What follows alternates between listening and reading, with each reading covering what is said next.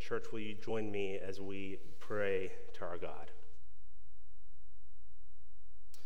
Almighty God, we come to you now, and we bring our request together to you, for it honors you to depend upon you. Father, we pray this morning for Noah Cortada, who has been born to Liliani and Ricardo. Father, we thank you for the gift of this child. And together we pray on Noah's behalf that he would one day come to faith in Jesus Christ. We pray also for Ricardo and Liliani, that they would raise up Noah according to your word, that you would be faithful to teach, that they would be faithful to teach him your word and instill in him a heart and love for your church. Father, we pray for our church today, that you would grow in us godliness in this coming year. Father, your word instructs us to make disciples. We pray that we as members would rightly feel the weight of this command, and that we would intentionally invest ourselves in others this year. Father, we pray for those of us who lack courage. We pray for courage. For those who don't see this as their job, we pray for conviction for all of us. Father, we pray that we would grow, that we'd invest well in one another. Lord, even that we might build up among us a culture of discipling across our church. Father, we do pray for the couples breakfast this Saturday, and we pray that it would be a helpful time of growing and thinking about marriage in our church. We pray that the marriages in our church would be strong and would reflect Christ and his love for his bride, the church. Father, we pray today for Lauren Tembechian and Maria Luz as they were married yesterday. Father, we pray that you would bless their marriage, that you would sustain them in Christ. Lord, we pray that you would help Lauren to lead his home well and in humility and sacrifice. We pray that you would help Maria Luz to be a kind and ready helpmate to her husband. May their union honor you. Father, we pray for marriages in this room that are hurting. Think of marriages where conflict and anger is bringing disunity, even when hidden. Father, we pray for your help. Help all of us husbands in this room to love sacrificially. And help our wives to be helpers in their homes. Guide our homes, we pray. Lord, we pray not just for our church, but we think beyond us, and we are reminded that you have a love for the nations, O God. We pray on behalf today of those in Ukraine. Father, as war and upheaval continues to wreak havoc on that land, we pray, O God, for peace. We especially pray for the churches that are present in Ukraine, that you would give them strength and faith in the midst of these trying days. Father, we pray for pastors serving in Ukraine to be faithful, to know how to lead their people in the midst of trial. Preserve our brothers and sisters there, men and women that we haven't even met, oh God. Father, we pray for your help now. As we open your word, we recognize that we, your people, need to hear from you. And we thank you that you have spoken, that you have not left us without revelation. You have given us your word. Father, we pray that this morning you would give us insight into your word. We pray that you would shape us as a church, that this year we would be profoundly shaped by the word of God. We pray that you do that even in this next hour, and we pray this in the name of Jesus. Amen. Well, it is a new year. And as I was reflecting on this week, I was reminded of the optimism that I offered you all 3 weeks ago in my Christmas Eve service. If you'll remember, I believe I stood at this pulpit and basically told you that Christmas was already over. And I think I even referenced needles falling off of Christmas trees and presents being broken. And you were thankful for the realist that your pastor is. Well, by the way, for the record, I was right. I'd just like to continue this morning on the same trajectory. Today is January 14th, which means for most of us, we've already fallen 2 weeks behind on our New Year's resolutions. Research shows that 23% of us quit our New Year's resolutions by the end of the first week, and 43% of us quit by the end of January. Only 9% of us, or of you, will actually keep any resolution that we set this year.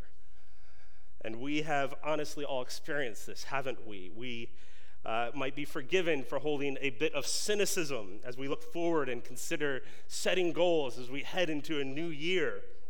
Well, this morning, if I may, I don't intend to offer resolutions or goals to you, but I do intend to offer a vision for what it could look like for God to work in a church like ours in 2024. As a church, I want us to look together forward into the coming year and ask, what would it look like for the kingdom of God to grow up in our midst? Providentially, we come to this passage in the book of Luke. As we've been studying through the book, we get to this place where Jesus pauses and he looks forward with his disciples. He gives us two back-to-back parables which illustrate the nature of the kingdom which he himself is in the midst of ushering in. He lifts the disciples' eyes to what's coming, and he teaches them and us about the reality of the kingdom that he is bringing. So if you haven't already, open your Bibles this morning to Luke chapter 13. Our passage is short, but we'll be studying what Kurt just read for us, verses 18 through 21. If you have your Bibles open, it'll be easier to see that just the simple points that I'm just going to be making from this passage, that they're there in the text, that this is the point of what Scripture is saying is my point as well. If you're new to church and just perhaps coming in this year, we've been studying through the life and account of Jesus Christ as recorded for us in the Gospel of Luke. We started this study a little over a year ago, and we hope to finish this study sometime. Luke tells us this is an orderly account that is intended to give us confidence of what happened in the life of Jesus Christ. That's the whole point of the book, giving confidence to Theophilus in what he's seen and heard regarding the person of Jesus. So in this section that we return to, Jesus has been teaching his disciples across the several chapters before this and the chapters that we'll head into after this. It's a large teaching section by Jesus directed primarily to his disciples, helping them understand how Jesus will work in the world. You'll notice here at the beginning of verse 18, the parable is introduced by Luke saying, "He said, therefore." Now, that therefore is actually referring back to the previous story that we saw together on December 17th of how Jesus healed a woman with a disability, and he was rejected by the religious leader in the synagogue. Now, if you were one who was hearing about Jesus for the first time, like Theophilus, who this book was being written to, or maybe you were one of Jesus' disciples that was there that day, imagine what you might feel after watching that rejection. Imagine you watched that nobody, that marginalized woman being healed and lifted up, and meanwhile, the religious expert, the leader of the synagogue, is basically not trustworthy, is being critiqued, is being sidelined by the rabbi that you're following. I would suspect that might not give confidence. Well, Jesus addresses this strange turn of events, and he looks at the future with this pair of parables, and he begins them by asking a question, getting our minds thinking. Notice there in verse 18, he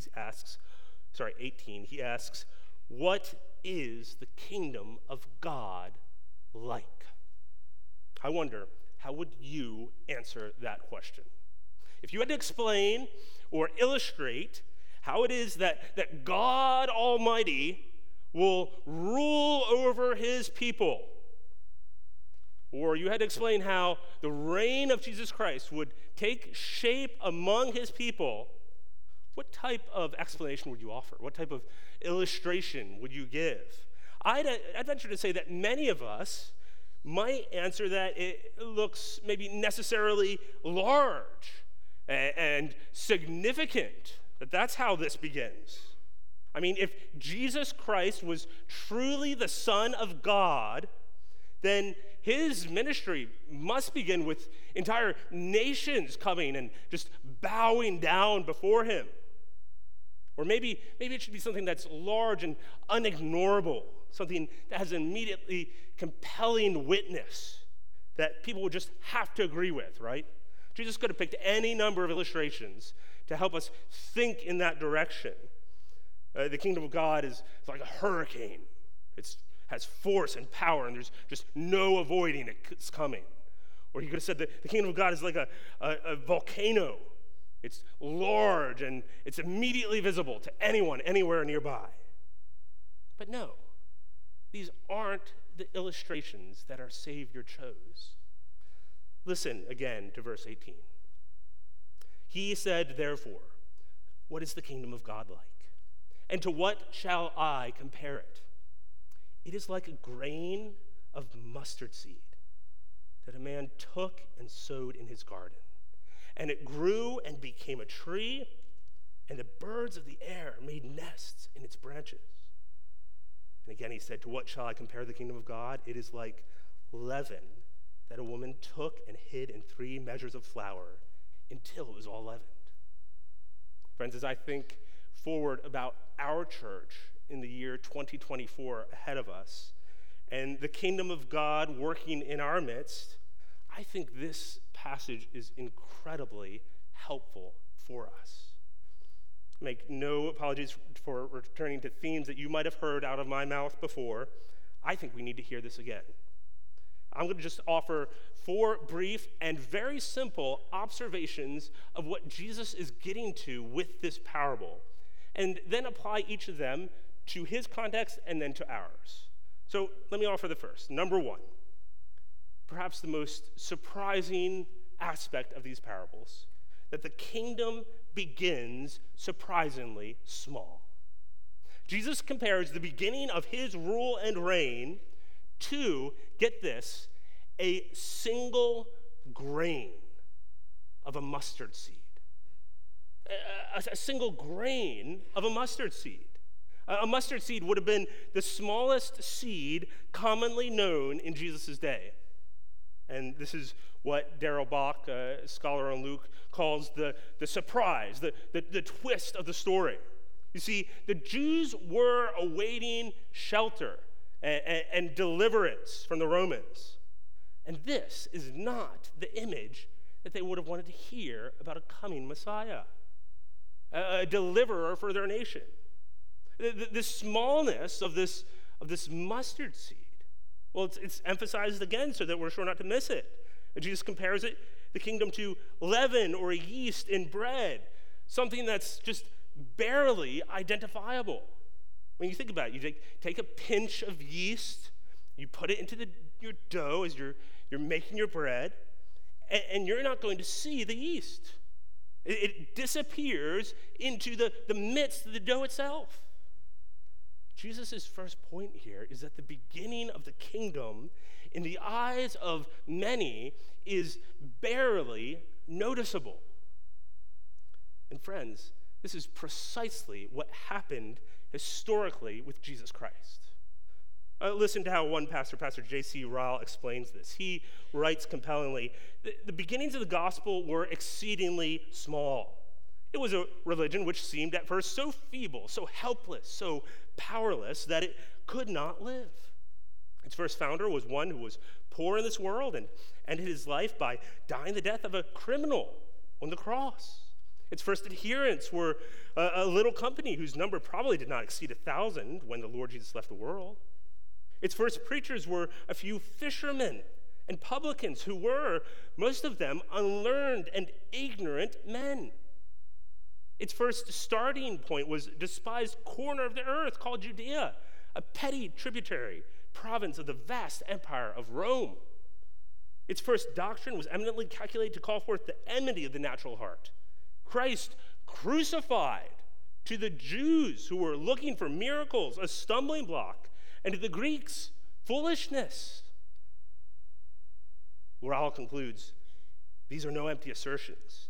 They are simple historical facts which no one can deny. If there was ever a religion which was a little grain of seed at its beginning, that religion was the Christian gospel. Friends, the kingdom of God begins surprisingly small, like a tiny mustard seed. So how do we apply this? How does this land and affect our church here today? Well, first, you need to be careful, because this is not saying that everything small is powerful. I mean, some things are just small. But this is saying that in God's kingdom, the means that God promises to work through, his normal means of grace, his normal means of growth in the Christian life or in the church, even when they appear small, they have great latent power, like a tiny seed that's ready to burst into new life. If God's kingdom begins small, let me offer this application for us. Oh, friends, oh, First Baptist, do not grow tired when faithful obedience seems small. Let me just say that again. If you're taking notes, jot this down. Do not grow tired when faithful obedience seems small. Do not grow tired when it feels like a small thing to obey what our Lord has told us to obey. Do not grow tired when it feels like a small thing to wake up every Sunday morning and come on time to church and sit ready to learn and eager to grow. I promise you, 10, 15, 20, 25 years of doing that, you will be a different person. Do not grow tired when it feels like a small thing to give part of your day to prayer each day. What a seemingly small thing for a church to do. Just give part of your day to praying for one another. We have a church directory. If you're a member, you should have received this. We've just handily added the date to the bottom of each page of our directory so that you could just easily open this up each day of the month and pray through several names. So this morning is it's the 14th, the 18th page. I prayed for the Myetts, Billy Myrtle, Carl, Angela, and Caleb Nelson, Janet Nielsen, Junior and Dorothy, Adil, Andrew, and Amanda. It took me 2 minutes. Just take a minute and just pray for these fellow saints. Do this over the course of a month. You've prayed for the church more than once. What if an entire church did this? Can you imagine what it would be like if we had a church that actually was not growing tired of doing a small thing, like praying for one another? Do not grow tired when it feels like a small thing to invest in others, perhaps to read the Bible with another member of this church. Again, let me pull out from my Bible here. You should have received this on the way in, a sermon card. So we are this beginning of a new year. We have the next 5 months of sermons planned out. You could just so easily take this card, find another member of the church, and read with them the upcoming sermon for the coming week. And you would be edified, I'm sure, in your relationship and prepared for Sunday at the same time. Do not grow tired. What a small thing. What a small thing. Do not grow tired when faithful obedience feels small. Do not grow tired when pursuing a neighbor or a coworker with the gospel, wanting to be the type of witness to those around you that would reflect Christ well. Oh, friends, the kingdom of God begins surprisingly small. The second aspect of the kingdom that we learn about from this parable, number 2, the kingdom grows gradually but powerfully. The image that our Lord Jesus Christ chose to give us was one of powerful yet incremental growth. Notice just there in the text, the grain of mustard seed must first be sown in the ground, then it must grow, then it must become a tree, Then it must become strong enough for birds to rest in its branches. Or in the second parable as well, the leaven must be taken by the woman, then it must be hidden in the flour, then she must wait, the Word of God says, until it was all leavened. The point is incremental growth. Both of these illustrations center on a small thing growing over time. Both of them point out that the gradual growth that these things bring is often unseen. I mean, the leaven there in the text, it literally says it's hidden. It's like tucked away, out of sight in the dough. Or the seed too, it's also hiding. It's planted down in the garden. It's underneath the soil. What a foolish thing it would be. What a horrible farmer it would be to go out and plant seed and get it all covered up and go to bed, wake up the next morning and say, I don't see anything yet. So let me go out and dig up that seed and look at it again. Make sure it's still there. Let me try and put it down again, right? That's not how seed works. That's not it. There's a gradual growth that's happening over time, and for a while, you see none of it. Elsewhere in Scripture, we see that our church is called the body. We have this image of us being like a body. I was reminded of this week when I went to the YMCA and I exercised. The Y has large mirrors to constantly remind me of how impressive my body is. And you stand there exercising, and then you try to do one set of chin-ups, and you immediately are reminded just how pitiful you are, and you're immediately reminded of how gradually and how slowly it takes time to build that body. How a long-term work in the same direction is what's needed for the body to grow up together. Oh, friends, growth is an incremental process. It's a progressive process. It's an often unspectacular process. It's often hidden, and this is the picture that we see in Scripture. I mean, we see this constantly. Let me just give you another place. Turn over with me to Mark chapter 4. If you have your Bibles, just turn back to the book of Mark.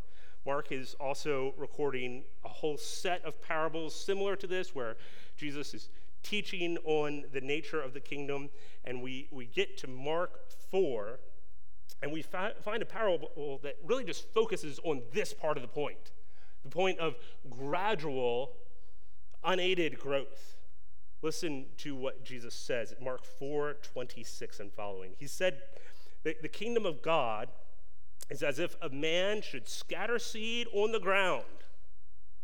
Okay, verse 27. He sleeps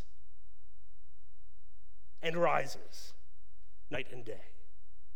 And the seed sprouts and grows, and he knows not how. The earth produces by itself first the blade, then the ear, then the full grain in the ear. When the grain is ripe, at once he puts in the sickle because the harvest has come. The farmer's work seems to be centered on his sleeping as God is bringing the growth. The kingdom of God grows gradually. I believe in these passages, this and in Luke, Jesus is most directly speaking about his own ministry, first and foremost. The 12 disciples he was leading, well, you know that they were a work in progress for some time, were they not? The church he was building, oh my goodness, it would have fits and starts. It would have moments of glory and moments of setback. In fact, if you think about it, the eternal church that Jesus was building in heaven would not be assembled when he left. It would not be assembled in its completion in the first century, or the second century, or the third century, or the fourth century. I could keep going.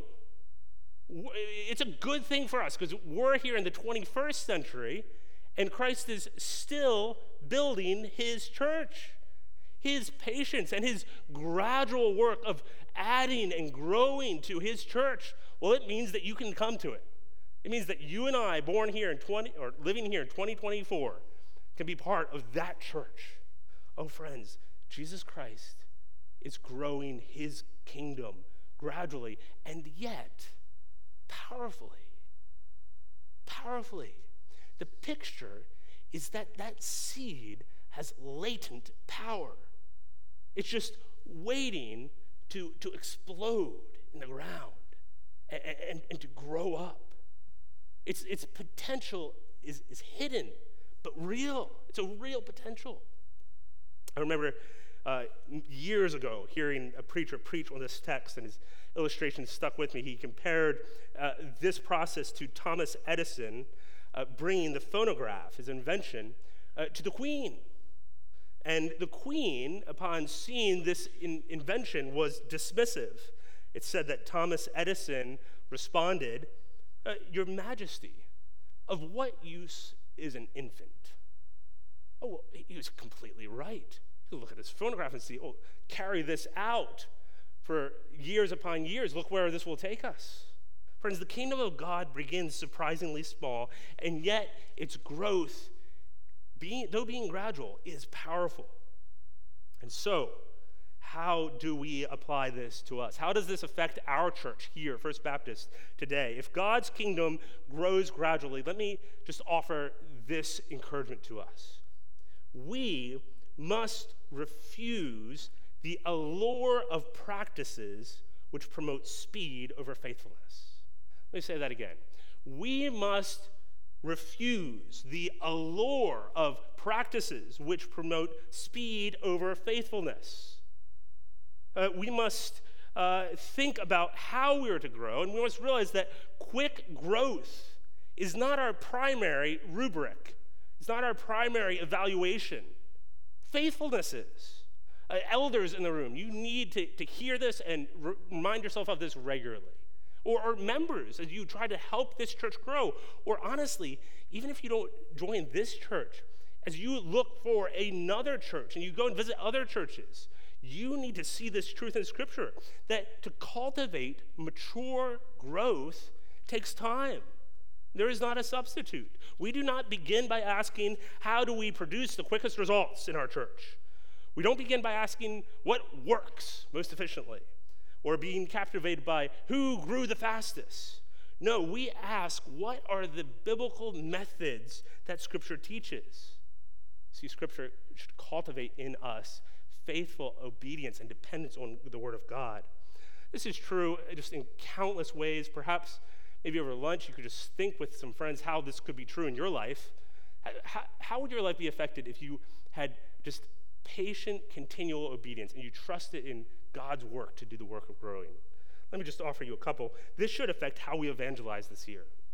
Your goal as you go out this year to tell others about Jesus Christ is not just to get the people in the door of this room, as if that were enough. Your goal isn't just to get people to make a decision. Yeah, they say they believe, as if that could ever be enough.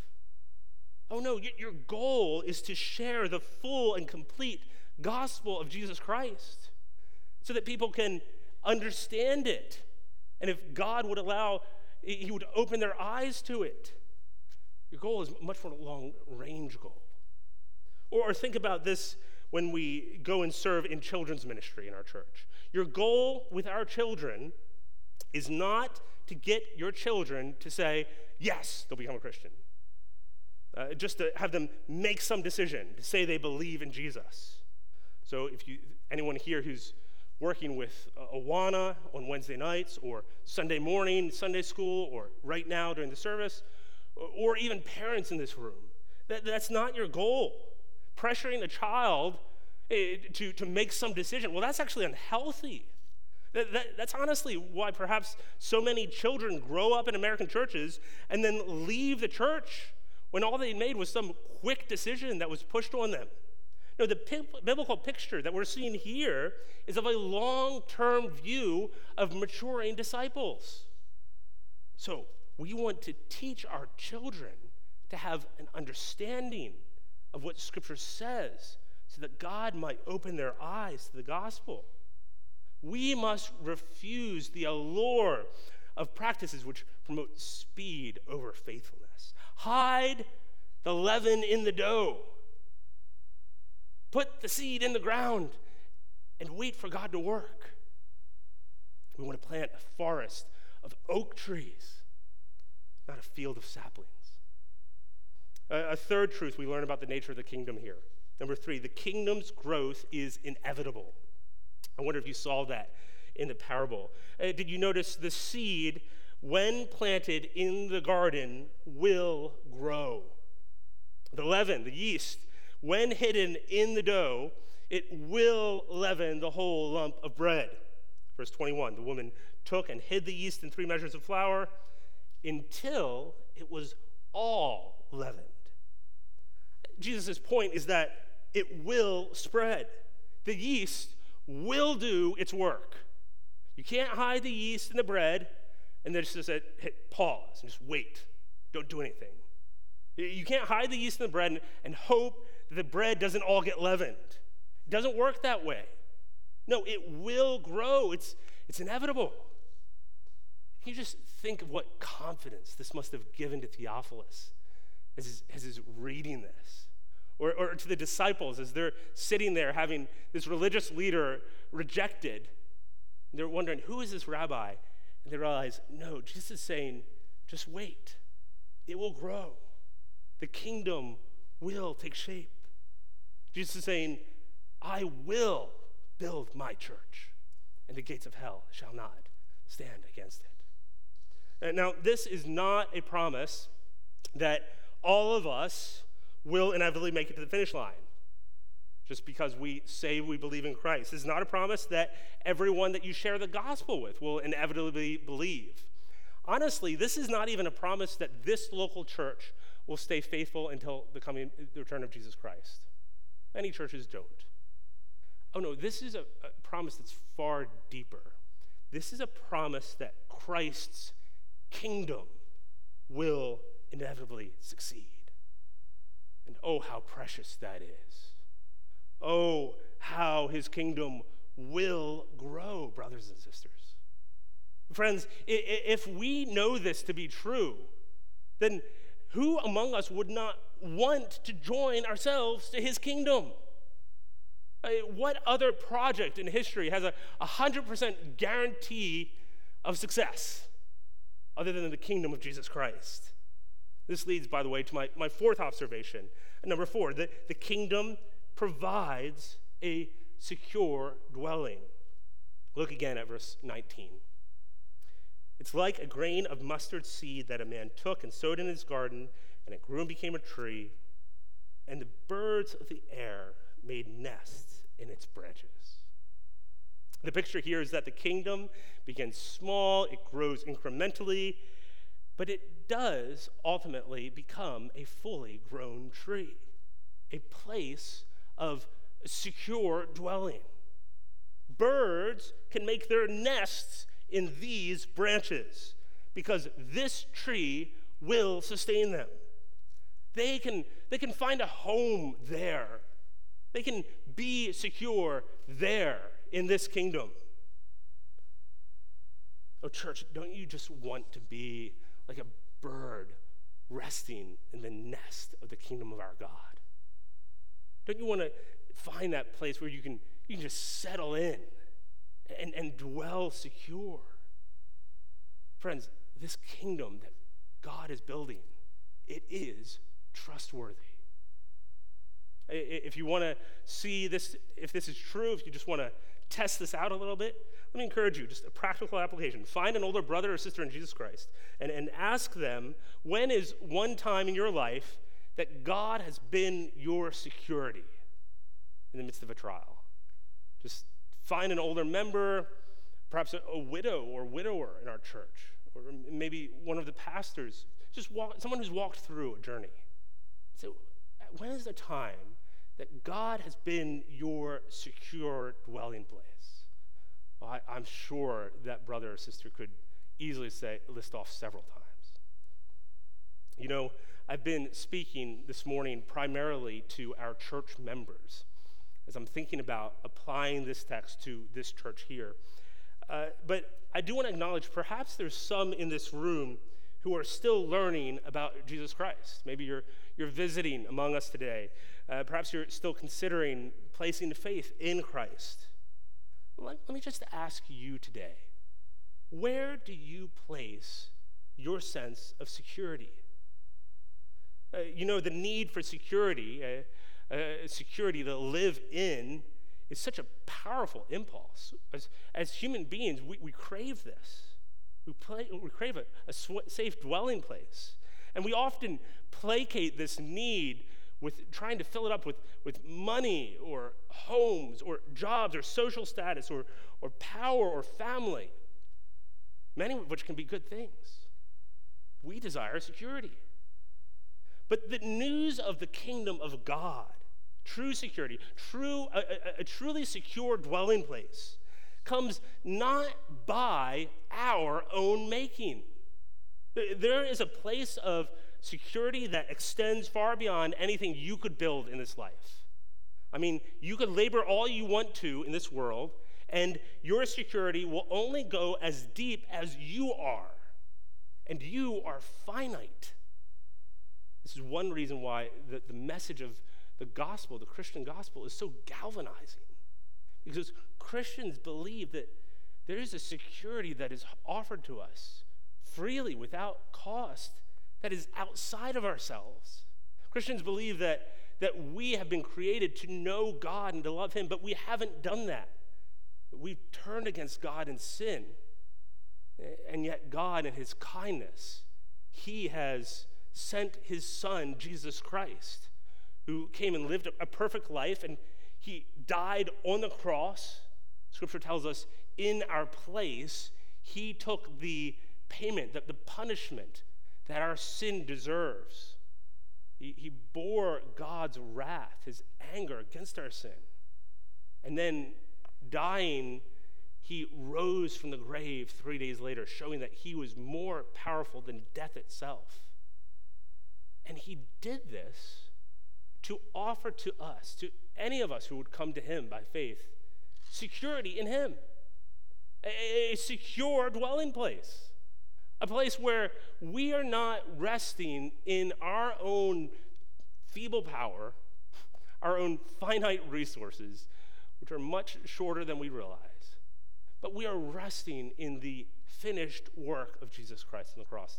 Let me just encourage you, if this is a new message for you today, I encourage you to talk to someone today before leaving about how you can place your faith in Christ. Well, if you're a believer today, let me just briefly apply this last point before moving on. I think that one of the most direct applications of this truth, of this secure dwelling place, is to realize that we, brothers and sisters, were designed to make a home, like a bird makes a nest in a tree, in the kingdom of God. In the place where God's kingdom, his invisible kingdom, becomes visible in this world, on this earth, is in local churches. So biblically, you can't talk about being in the kingdom of God without being joined to a local church. Whether it's this church here or another gospel-preaching church somewhere else, you need to find a place to unite yourself to others in a local assembly. And notice here how this appeal in Scripture is to find a secure dwelling place, and it's not even a command. I mean, I think I could make that argument to you. I think I could say Scripture commands you to be part of a local church. But here, it's an appeal. I mean, what bird doesn't want to find a nest to rest in? What bird doesn't want to find a safe dwelling place to make their lives? What Christian wouldn't want to find just a healthy church to find their home in? You need this for your good, to join yourself to a local body. If you're already in this body, you need to dig in deeper. Could you do that this year? This is the vision of the kingdom that Jesus Christ sets out for us. What a glorious way to start our year this year. That we would actually believe that the kingdom of God begins small. We would be ready to acknowledge that, and yet believe that it grows as promised, gradually and powerfully. That its growth is inevitable, and that it does truly offer to us this safe and secure dwelling place. What if this dwelling place typified your year in 2024? I venture to say that if it did, if you found your home there in his kingdom, well, 100 years from now, you'd be a happier person. 1,000 years from now, 10,000 years from now. Find your dwelling place there. We'll sing about that in just a few minutes. We'll sing On That Day. We'll look forward to the ultimate return of Jesus Christ, the time when this kingdom, which was introduced here in Christ's life, inaugurated through this ministry, we'll sing about the time when it is consummated in his return, where he comes back to take us to be with him for eternity. And so we should conclude. Let me leave you with just one final reflection. You see, there is here a connection in this parable to the Old Testament, in this language of birds making nests in branches. The language here, which Jesus uses, is nearly a direct quote from a prophecy in Ezekiel. There, back in Ezekiel, the prophet, he's looking forward with messianic hope to a coming Davidic king. And this coming king, Ezekiel says, get what he says. He says the coming Messiah will be like a tree planted by God himself. Yahweh says there in Ezekiel that under this tree will dwell every kind of bird, and in the shade of its branches, birds of every sort will come and rest. Do you get what's happening here? Here in this parable, Jesus is connecting himself to that messianic promise. He's saying that the kingdom of God brings a safe dwelling place in the person of the Messiah that has been prophesied about for centuries. Friends, that person is Jesus Christ. By connecting this parable back to Ezekiel's promise, Jesus is telling us we don't just get a new kingdom. We get a new king. We don't just get a new eternal place. We get a person in the person of Jesus Christ. Oh, friends, that secure dwelling place is found in Christ. It's him that we see. It's him that will one day return. It's him that we glory in, that we rest in. Oh, beloved, what shall we compare the kingdom of God to? Ultimately, it's the fullness of the knowledge of the person of Jesus Christ. And so we wait patiently, faithfully, happily, obediently, looking to that kingdom and to that coming king. Let's pray together. Almighty God, we thank you for being so clear to tell us how you will work your will in this world. Father, we long to be faithfully, obediently working in your kingdom and for your kingdom. We pray for our church this year. We pray that we would not grow tired when the work before us seems small in the eyes of the world. Father, we pray that we would be faithful to pray for one another, to invest in one another, to read the Bible with one another. Father, we pray that we'd be faithful to tell of this message to others so that others can come into this kingdom. Father, we pray that we would find our secure dwelling place in Christ. Let that be true of us this year. We pray this in the name of Jesus. Amen. Amen.